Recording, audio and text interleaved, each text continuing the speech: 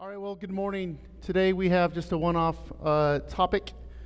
Should a Christian date an unbeliever? I chose not to have a handout, but anyone who wants my notes, just let me know and I can send those to you. Anytime I have a topic like this, if you've heard me teach before, my goals are always to be biblically faithful, pastorally sensitive, and culturally conversant. And so we are going to look at some implicit and explicit texts today. You can start turning to 1 Corinthians 7 if you want. We want to know how to maturely and wisely handle God's word in these matters. We got to know what God says so we can apply it. But then we want to take God's word and pastor people. Today is not an apologetics lesson. It's not to equip you with some heavy doctrine. Very much my focus is on the second goal. I want to equip you to have a one-on-one conversation with someone who is considering dating or marrying an unbeliever, or to work through that. Obviously, I hope there is someone who's listening to me live or in the future who will this apply to directly. But I know for many of you, don't check out. We are a body of Christ. We just had a baptism last week, and we promise to be part of raising those children as a community. So this is your responsibility as well as mine. And we want to be culturally conversant. Dating is really a cultural kind of concept. And so we won't talk a lot about cultural things today, but we must know that the tides of culture are against us on this topic. If we are lazy or just ignorant and think that because our children grow up in the church, they go to youth group, maybe they go to a Christian college, that it's just going to seep in. And we don't have very deliberate conversations about things that we take for granted. I think we're going to be really surprised. We're honoring some high school graduates today, and it's a scary time for a parent because it's kind of that time that the children are going to be out from under the roof, and you don't know. You just don't know if the faith that you've taught them is going to stick. And it's a moment of faith for us as parents. But if our youth are just a group here at church that gather in the back and there's no interaction, there's no whole community like we preach all the time with community groups and all sorts of other ways of community, if we're not integrated as a whole body, we can expect them to be drifting with the culture. They're on their phones, it's being taught to them, and they as a whole church body might just be drifting in a direction that we all think is so obvious and so clear. And so let's know that and approach this very prayerfully as well. Now, this is a tough topic because I can't, on the one hand, warn people against a false choice, a bad decision, without necessarily probably wounding someone in here who has made that choice or is in this situation for other reasons, maybe even offending you. And so all I can do is be biblical and yet turn you to Christ. Christ has mercies and grace that we can't even contemplate. He can work in your broken situation ways that we can't imagine. In fact, he fashions broken situations in his weird sovereign way. And so the scriptures actually have much to say to you if you are married to an unbeliever. Very encouraging words of hope that we'll talk about. But I know this could be a painful thing. This is not some ethereal classroom subject, some seminary thing that you can just kind of say what sounds good in a group. This is something that is very painful for some of you. Because you're having these conversations, you're having these concerns. And so I'm aware of that. So let's go to the Lord in prayer. Our Father, we are humbled to come to your word on this subject. We don't want to avoid such hard issues, and yet we want to handle them well. So we pray that we would have the mind of Christ, that we would have that right balance of being biblically faithful yet pastorally sensitive. Give us your words. Help us to know what your mind is and not just our own thoughts, not some conservative Christian traditional type of view of these things. We want to know what you have to say on this. And we pray that the Spirit would be with us now to apply your word to hearts. And I pray that you would ensure that some who need to hear this message, that this would be a timely message for them to hear and to consider. I pray that families would be able to sit and talk about these things as well. We ask it in Jesus' name. Amen. All right, so if you go to 1 Corinthians 7, we've used this text a lot. It's full text. Take time to work through it sometime. We've talked about it when we've talked about being single versus being married. It covers divorce and remarriage. It talks about the role of sex within marriage. So we've covered all of that. If you go down to verse 39, that's probably the most explicit text I would turn to. 1 Corinthians 7:39, Paul says, "A wife is bound to her husband as long as he lives. But if her husband dies, she is free to be married to whom she wishes, only in the Lord." And that's it. That's the requirement. There's a lot of cultural norms. There's a lot of general wisdom we can apply to how to find a suitable spouse, a marriage partner. You go to these dating apps, shared hobbies, your view on life, your age, compatible careers, what you want to do with children, similar theological beliefs. All those are good. All those are wise to think through. But there's really only one requirement that God gives, only one. That you as a Christian be married to a believer, a follower of the Lord Jesus Christ. That is God's requirement for you. It is the standard, it is the expectation. So after all the advice, you might sit down, and I would implore you to stand with God. The only thing that you would put your foot down for is this. This is it. There might be some weird things. If my 20-year-old daughter wants to marry a 40-year-old man, it's going to feel weird. I'm going to caution. I'm going to talk through those things.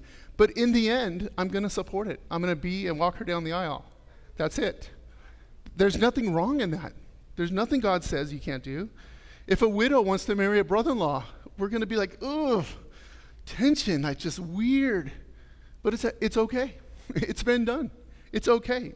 God is pleased with that marriage. If a Baptist wants to marry a Presbyterian, boy, the tension they're going to have. But it's okay. It's completely fine. Even if you're willing, it says who they're willing. If you're willing to follow your cultural norms in an arranged marriage, I don't think we can say no. If it's to a believer, it's okay. It's a legitimate and a valid marriage. Go back up to verse 12 now in 1 Corinthians 7. "To the rest I say, I, not the Lord, that if any brother has a wife who is an unbeliever, she consents to live with him, he should not divorce her. If any woman has a husband who is an unbeliever, and he consents to live with her, she should not divorce him." Paul is saying that being married to an unbeliever is not in itself grounds for divorce. We know in Hebrews 13, marriage is honorable among all. Marriage is a holy institution no matter who enters into it. We as image bearers of God, it's a blessing from God, even if they don't even understand that it's a symbol of Christ in the church and all these things. Two unbelievers getting to marry is a wonderful thing. It's a grace of life. The very fact that this question is being talked about in 1 Corinthians 7 shows that the expectation is to be married to a believer. You can just imagine two pagans get married in their culture, no problem. One comes to faith, and immediately there's this question, well, I'm now married to an unbeliever. Should I divorce them? And Paul is saying, no. You're already married. You're in a holy institution. The spouse, the children, there's a holiness there. There's a covenant there regardless of that relationship once you're already there.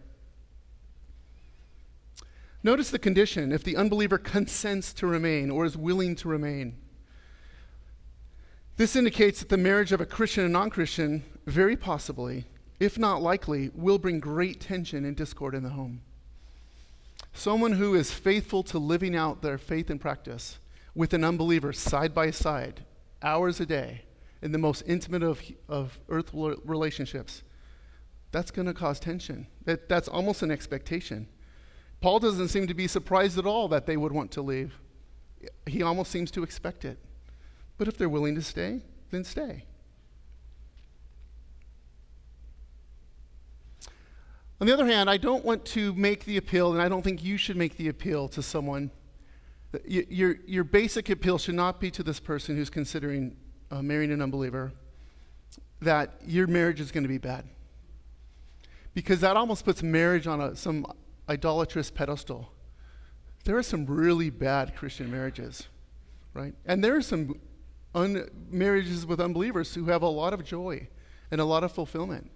And so while there is an expected tension, and that is part of the warning, if we just say, well, if you just go down go down the box. Well, I married a believer. Everything should be great. It's kind of like the problems we have with purity culture from years ago. As long as you save yourself from marriage, sex is going to be awesome. That's putting a good consideration too high. And so there is expected tension, and yet don't go over the top. In the end, we're trusting God's word that being married in the Lord is important, and it's a clear requirement. We'll talk more on that in a second. But while we're here, just keep going in 1 Corinthians 7. For the unbelieving husband is made holy because of his wife, and the unbelieving wife is made holy because of her husband. Otherwise, your children would be unclean. But as it is, they are holy. But if the unbelieving partner separates, let it be so. In such cases, the brother or sister is not enslaved. God has called you to peace. For how do you know, wife, whether you will save your husband? Or how do you know, husband, whether you will save your wife? And here we have one of those great specific encouragements in scriptures. If you're married to an unbeliever, God has a calling for you. There is hope in that marriage that the grace of God, the gospel, is going to come and save your husband or your wife and your children. There's your calling. Instead of, woe is me, how am I in this mess, either because you came to faith later or you made poor choices earlier, whatever, you now have a very clear calling, a very high priority calling in your life to, in the words here, to save your spouse. And so, not in a sacramental way, but I would say an unbeliever being married to a believer or having a believer as a parent is very much a means of grace, right? There's a, talk about privilege, that's a privilege, huge privilege to share a home with a believer and the influence that the Holy Spirit can have through that union.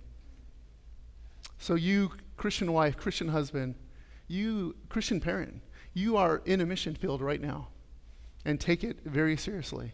High calling. And now I think we're very blessed. I'm going to ask Terry to come up. So this is my question for Terry. In what ways has being married to an unbeliever affected your Christian walk? There you go. So in what ways has being married to an unbeliever affected your Christian walk? So I'm not interested that Steve might have personality issues. We all have those, right? I'm sure you have tensions in your marriage. We all have those. That's not the point. But what specifically do you think the fact that he's been an unbeliever, what would you expect to change if he became a believer? Praise God. So please. Well, it's a very loaded question, and I've been married for almost 37 years, and a lot of it has changed over that time. It's multifaceted. We're coming from different worldviews, so it's really hard to partner with somebody in close ways with such different worldviews. It affects absolutely everything: how you spend money, how you do your taxes, how you parent, the entertainment that you involve yourself in. There's been times that I felt compromised and uncomfortable because of a movie he wanted to see or whatever. And I'm sitting there kind of squirming, and but do I pick the fight and take my ground? I'm not going? Or do I go anyway? So submission issues become kind of muddy as well. Am I going to risk a fight, or do I just go? Am I compromising my faith, or am I honoring my husband? Sticky questions, and some of those have changed over the years. I had to give myself notes because there are a million things I could say, and I didn't want to take up too much time. Okay, so Steve didn't mind church in general. Didn't mind if I went as long as it was Sunday morning and didn't bleed into the rest of the day or the rest of the week. He didn't want to be inconvenienced by all my involvement, going to Bible studies, even sitting at home reading the Bible. He wasn't a big fan of that, and he made it very clear. I remember, and I don't want to say anything that's dishonoring to him, just to give examples of what it could be like, and how it was for me. He worked nights. The kids were already in bed. I was studying my Bible, and I hear his truck pull up. I panic, slam everything shut, shove it under the couch, and then just pretend like I wasn't reading the Bible. He didn't like it. He made comments about it, so I learned to hide. And when you hide this big piece of you, it creates distance. And so I became a covert Christian, which bled into how I parented. It's, again, the worldview. He didn't have the same worship values. And so trying to disciple the kids towards that, he would make comments. And so again, was I being weak, or was I being, I didn't want him to say anything to the kids, in front of the kids, about Jesus, because I didn't want them to start seeing, I don't know. So it was just awkward and weird, and I didn't know how to openly disciple my kids because Dad right there on the other side. One time we went camping and our Suburban broke down. Steve's a mechanic, so it's not a big deal, but we're on the side of the road. My littlest had to go potty, so I trek her up behind a bush, and while I'm away from him, because it's always my go-to, let's pray about it. But I couldn't do that right in front of him by myself, fine, but to involve one of the kids. So Kayla and I, and we pray, then we come back, and Kayla goes, Daddy, we prayed for you that Jesus would help you fix the Suburban. And my heart went, and Steve's face, I can see it right now, he was kind of mad.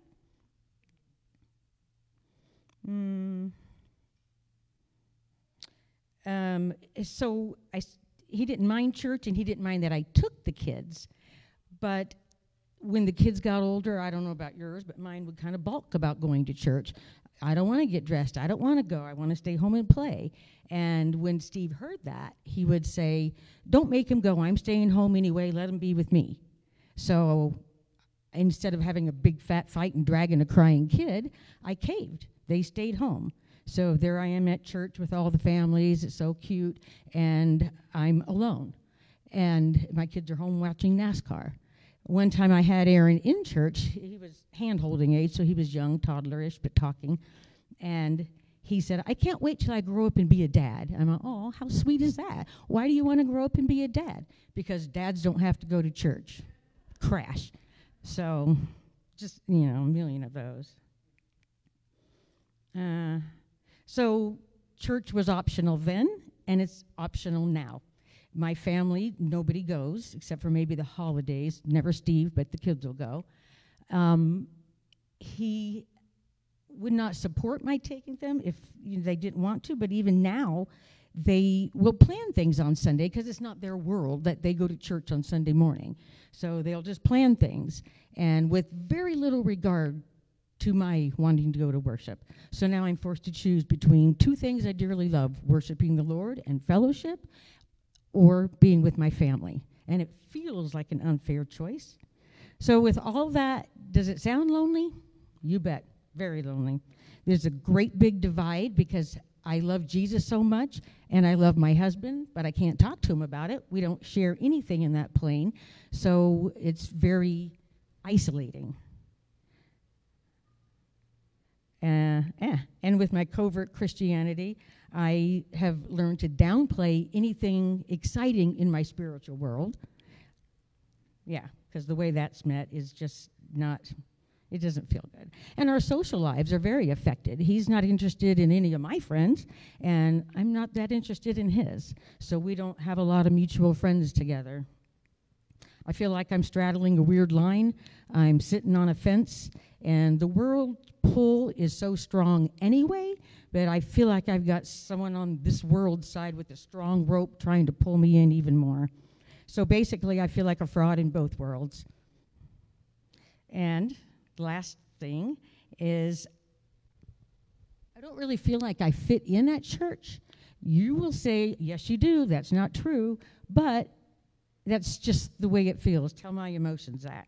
I'm married, but I don't have a husband. I'm a mom, but I don't have kids. My kids are older now, so it's not so bad. But still, I don't fit in with the singles because I'm not single. So it feels like there's no place for me, which is one thing I love about our women's ministry, because we've really strived to make it multi-generational. And it's the one place I can go where there's not a bunch of couples and a bunch of kids. So I do fit in. So that's my selfish take on that. And so it's hard. It's hard. I wouldn't recommend it. I felt compromised. I felt hidden. I felt isolated. And he's a good guy. Stay here, I'll pray for you. Father, only you have the grace capable of bringing great joy, peace, and happiness in such a situation. I thank you that even despite the heartache we just heard, you have used Terry in this church in mighty ways, one of our most gifted speakers of men and women, and she does have a place with us. And we pray that you would comfort her in that and assure her of that. We pray for Steve to come to faith. We pray by whatever means that he would come to submit to the Lord Jesus Christ, and we would see just an amazing revival there. But until that day, we pray for Terry's wisdom in making such choices, and giving her great wisdom of how to submit, how to honor, how to love. And thank you for the vulnerability that the gospel provides that we just witnessed. We pray for all of us to be her family and for one another. In Jesus' name, amen. Thank you. Thank you. I think your words mean more than you probably realize. If you go ahead and turn to 2 Corinthians 6.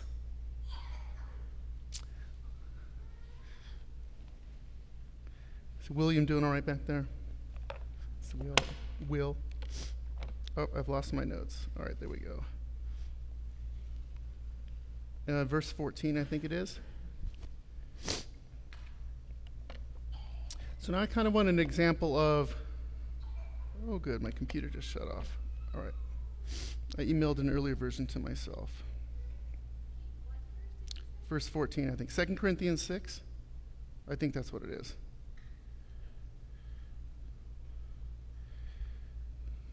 All right. I'll have to hopefully remember my update since I emailed this.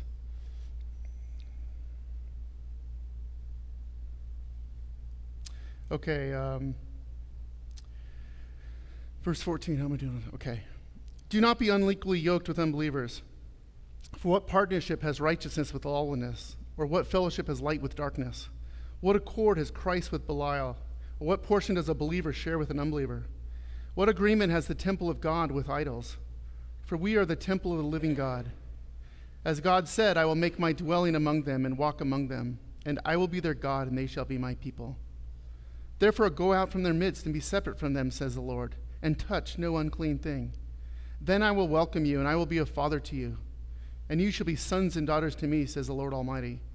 Since we have these promises, beloved, let us cleanse ourselves from every defilement of body and spirit, bringing holiness to completion in the fear of God. Now, you've probably often heard verse 14 quoted as an example of why not to marry an unbeliever. But if you're not careful, depending on how you look at the scripture and how you've taught your children to look at scriptures, it's going to bite you. Because this passage doesn't say anything about marriage, not directly. And so if you say, well, the Bible says this, honey, let me show you this, and you go and they're going to say, well, I don't see anything here. So if you have a simplistic way of needing some explicit chapter verse reference for everything in life, it's not going to work out. And if you've taught your children to read the Bible in that simplistic way. So we really do need a very holistic, methodical reading of the scriptures. I know some of you like these juicy Sunday school topics, and I obviously think that they're important because I do them. But if you had to choose, thankfully we don't, I would say no. Go through your 12 weeks of the attributes of God. Get a full meat and potatoes diet of the Word, week in, week out. If you ever move from here and have to go to another church, don't go for the great speaker. Hopefully you can get great teaching and great speaking at once. You can't always. Go for the teaching that will bring you faithfully through the Word of God over the weeks and over the years. That is going to bolster you. So then you can come and look at this text in a different way. And don't be a chapter verse kind of person to use the Bible to bolster your argument, right? Your position, your argument ought to be developed by a faithful reading of God's Word. So on the one hand, you can look at some of these Old Testament texts referring to how God told Israel, the physical nation of Israel, to separate themselves from the Gentile nations around them. They weren't supposed to mix in any way, and that's supposed to have some kind of a teaching for us. There's lots of passages we can turn to But here's a couple. Deuteronomy 7 says, when the Lord your God brings you into the land that you are entering to take possession of it, and clears away many nations before you, you shall make no covenant with them and show no mercy to them. You shall not intermarry with them, giving your daughters to their sons or taking their daughters for your sons. Why? Why not?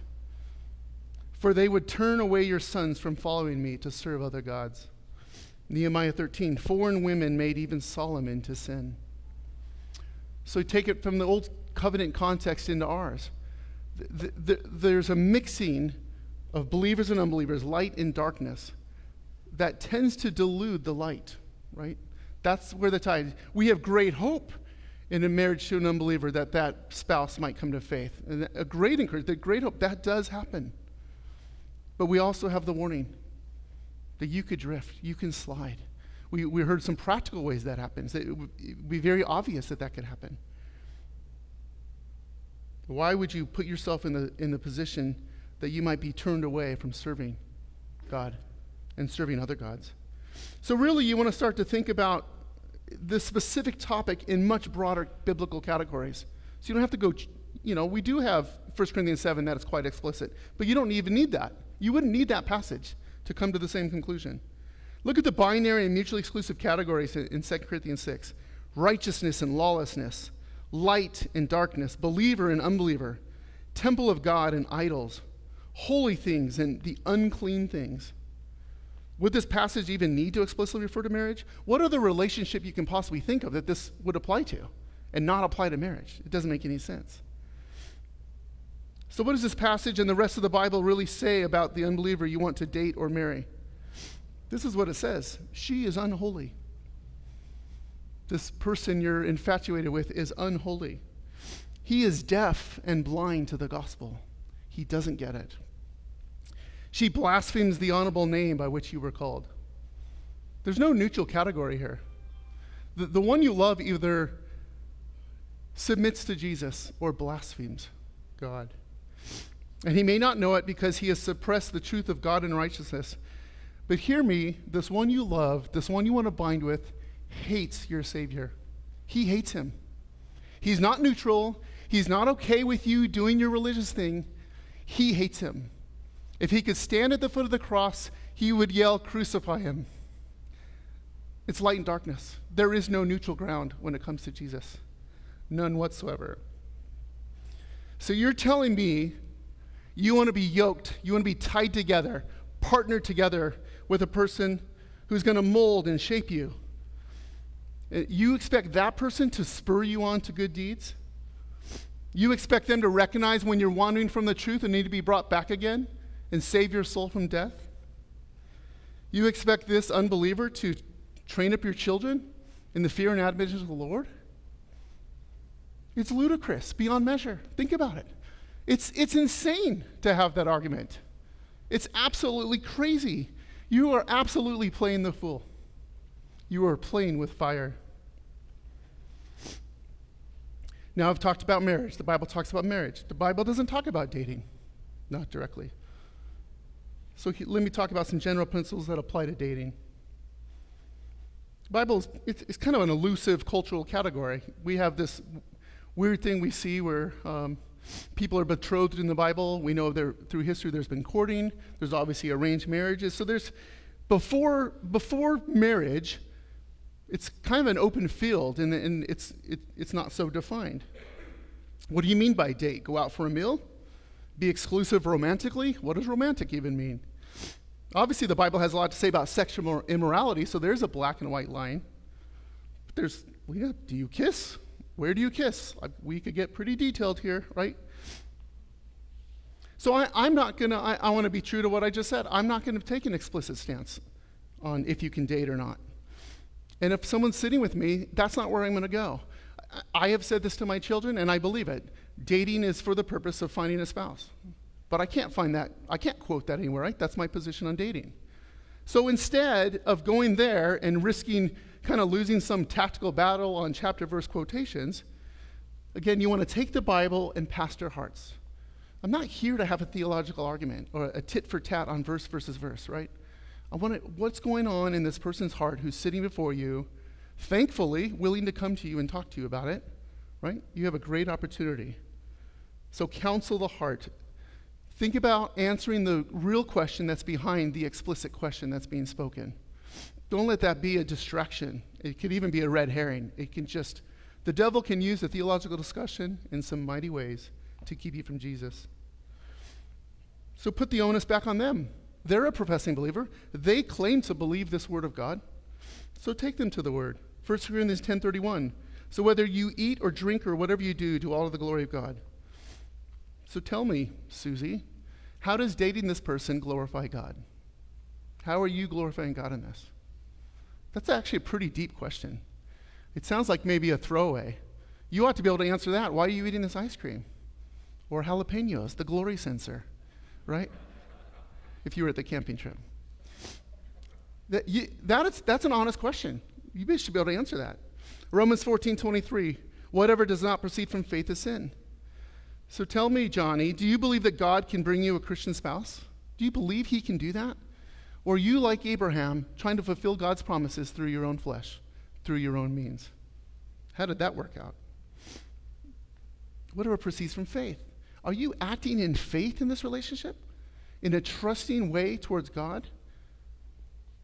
Romans 14:19. So then let us pursue what makes for peace and for mutual upbuilding. How would this relationship edify you in your walk of faith? How is it building you up? Tell me that. Tell me how this could possibly build you up. And I think you're going to end up having one of 4 or more reactions, I suppose. These are the type of reactions you have. Number 1, praise God, they might see. They just needed some objectivity, some clarity from the outside to say, wow, I have missed it. You know, people are so bound by emotion and passions and lust, and they're not even here they've not even considered what the Bible says. They've probably gone to the Bible in a way to justify. They've already made their decision, and they're looking for a way to justify it. So you're not even dealing with some logical discussion. You're dealing with emotion. So don't get so lost on the logic. Don't go, use God's word, but get to the heart. Hopefully they'll see that, and you will have been a means for that. They could get very defensive. And now you can ask them about that. Well, why are you being so defensive, right? Because they're going to start to have some shame from these verses, very possibly. Well, don't pile on shame. Get alongside them. What's going on in your heart? Why are you so fearful about this? Tell me what's going on. I think I've heard some practical advice when I knew someone who was going through a divorce. Phil Glassmeyer gave this advice. He said, they need someone to counsel them as a couple, and then they each need a counselor who only talks to one of the spouse or the other. There's kind of these different roles. You can't be all of those. You can't be his friend and yet their marriage counselor. I think the same would apply here. If someone already has someone kind of being faithful with the warnings of Scripture, like I'm emphasizing today, maybe you don't have to be that second, shot from afar. Maybe you're the one side by side saying, man, I bet that was a hard conversation with your parents or with the pastor. How are you doing? You don't have to give in. You don't have to compromise. But you might just say, I have a different role here. And that takes great wisdom. It takes a lot of wisdom. And keep confidences if you're in that position. That's hard to do, right? Those of us who are mature might be sitting around wanting to help this person, and you've got to honor any confidentiality there, and yet be praying and working together. So they might grow, they might become defensive or some other reaction.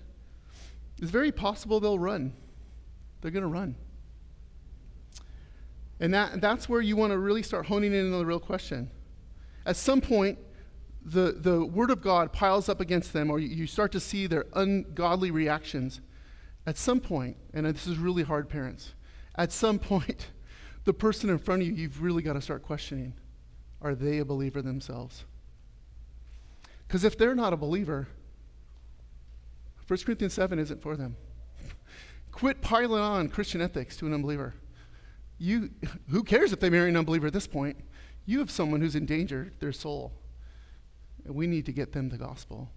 And that takes great wisdom, because it really should all be gospel-centered. It should all come together. But at some point, you've got to stare what's in your face and come to reality that your friend, your child, may not know Jesus themselves. And then their decision to marry an unbeliever makes a lot of sense. So now they need the gospel. Don't let the idea of marriage be a distraction to the gospel, or politics, or so many things we've talked about over the months. And that's going to be hard for you.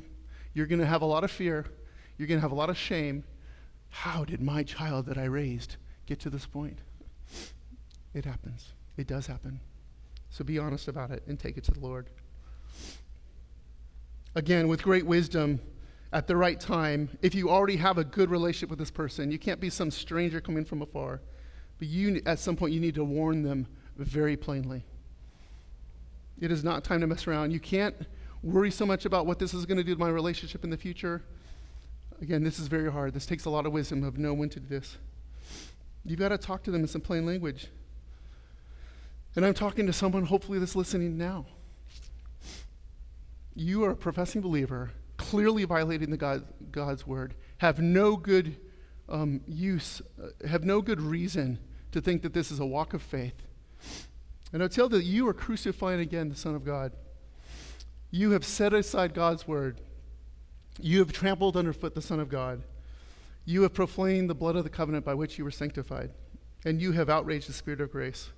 These warnings in Scripture that you might have read in the past, you thought were for others, they're actually for you. God has given you great warnings. If you, dear brother or sister, go on sinning deliberately after having received the knowledge of the truth, there no longer remains a sacrifice for your sins. You're lost. You're dead. If you're not going to come to Jesus, that's it. You should expect fearful judgment. The Lord will judge his people, have no doubt. I hope that presses on someone's heart today. Now let me turn in comforts. Again, I know this is painful for some of you to listen to, either because you have a loved one or you yourself are in a situation. Here's another verse of encouragement. 1 Peter 3, likewise, wives, be subject to your own husbands, so that even if some do not obey the word, they may be won without a word by the conduct of their wives. Likewise, husbands, live with your wives in an understanding way, showing honor to the woman as the weaker vessel, since they are heirs with you of the grace of life, so that your prayers may not be hindered. We have great hope that through your influence, your daily, submissive, respecting, loving influence, your prayers, that your spouse can come to faith. Believe in that. Hope in that. Believe in a sovereign God that can do, after 30 years, what you would never think is possible. He can do it. We do have time for a few comments or questions.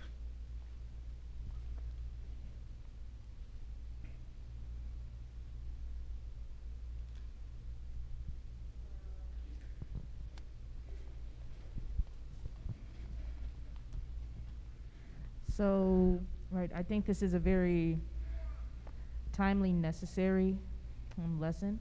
I'm wondering if you can speak a little bit, like, let's say you feel it's on your heart to get involved or to, like, or let's say you're in that situation, like, and it's a friend of yours, like, what are some things for the person trying to help to keep in mind, some things to look out for in themselves, like, I'm trying to think warning signs, like, sometimes we can fall into self-righteousness, or we can begin to speak without grace, or we can begin to go off of our own understanding or opinions of the situation as opposed to the Bible.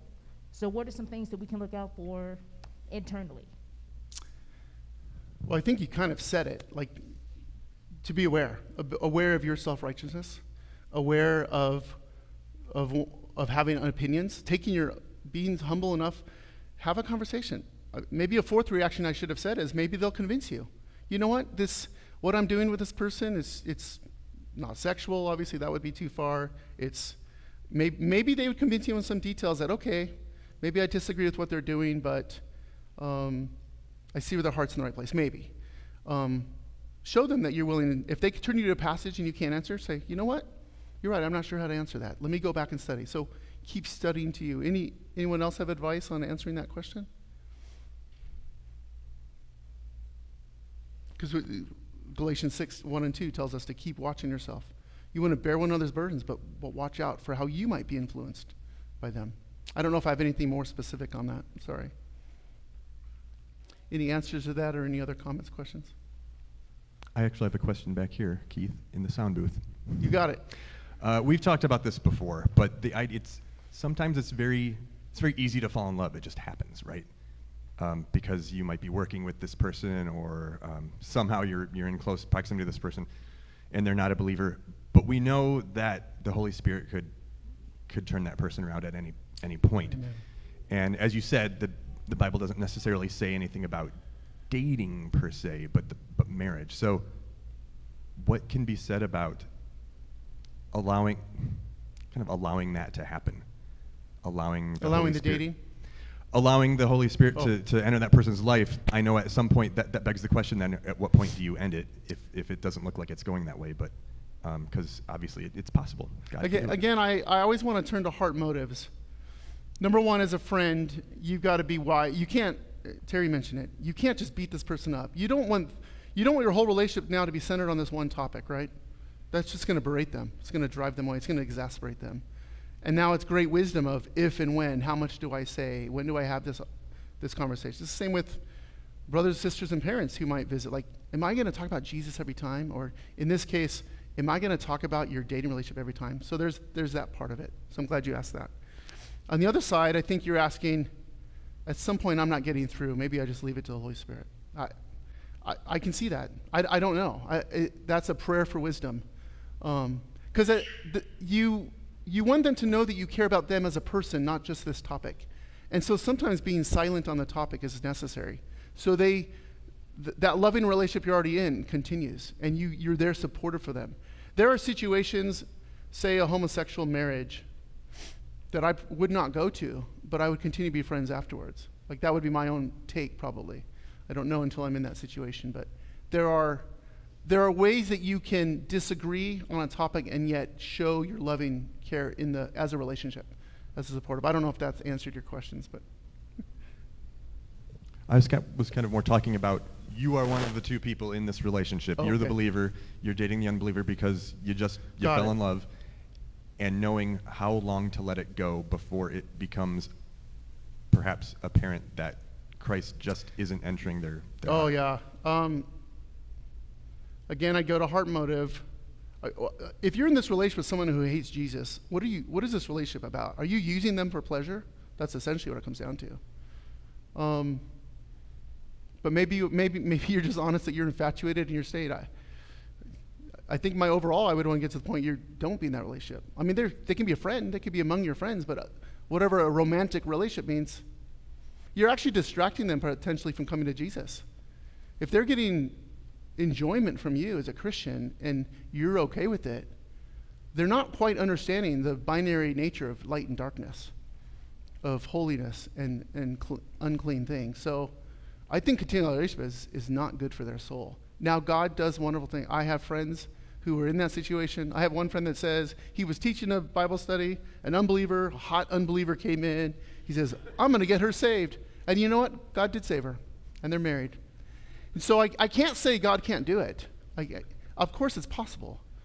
I think he would say that was sin. Like, he would not say do it. I've known Christians who met because they stopped at 12 lights together. They decided to get out and meet each other.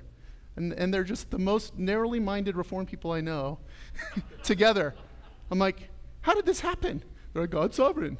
I mean, just stupid things you would never advise. So never put it past God. But I think in general it just takes great wisdom. That covered it? Oh, yeah. I don't advocate missionary dating. I think that's what I was going to say, Greg. Fundamentally, I think that we see marriage differently than unbelievers do. We just had some friends of ours who are not married come and stay with us, and they've lived together for 15 years. And when they come stay with us, they sleep in separate bedrooms. And throughout the weekend, they talked off and on, and mentioned marriage more than once as just this piece of paper. And whereas we see marriage as a reflection of the relationship with the Trinity, the relationship with between Christ and his church, we see it as fundamentally holy and set apart. And they see marriage not dissimilar from how they see dating. It's just two people, and it's a commitment between one person and another person. It goes no further than that. So how at what point do you call it off? Like, well, for them, I mean, there's what's fundamentally different between marriage and dating? Not all that much. It's just, so how can you then set no, this is dating and this is marriage and they're fundamentally different institutions when they just don't see it like that? We have time for one more, I think. I just have a response to that as well, in that it's just going to get harder to break up. It's not going to get easier. So the longer you wait in that situation, it's not, it's harder. Important enough? As Keith was pointing out, God's sovereignty certainly does save people. I think what we often do as Christians that are in those situations is we look at some outcomes and we tend to blur the lines between it's our business to deal with what is prescriptive, that is, this is what God says in His Word, and then some other times we want to look at the descriptive, hey, look at this is what happened and it worked out for them. We're looking for some kind of loophole. And so I think we tend to blur those categories. What does Scripture clearly teach concerning this situation, and then what actually happened? All right, let's close in prayer. Our Father, we again must cast ourselves upon your sovereignty, upon your grace and mercy. And you promise if we ask for wisdom that you would grant it. And so that's what we need in these kind of topics and situations. Pray that you equip us all week in, week out to know your word, to know it well, and to also to know the contours of your word, that gray space in between to answer very specific questions. We pray that you would give us pastoring hearts, discipling hearts, mentoring hearts. And we pray for a church that encourages community. Pray that we would not have any individuals on their own islands here in Spring Meadows, and we would make sure of it. We would go to them. We would risk being called intrusive. Pray that we would look for hearts and believe that your word, your gospel, is fit for all questions of faith and practice. We pray that we would get to know the culture enough and to be aware of the dangers of the culture. We now look forward to our time of worship, to singing, to praying, and to hearing your message preached rightly. We ask it in Jesus' name. Amen.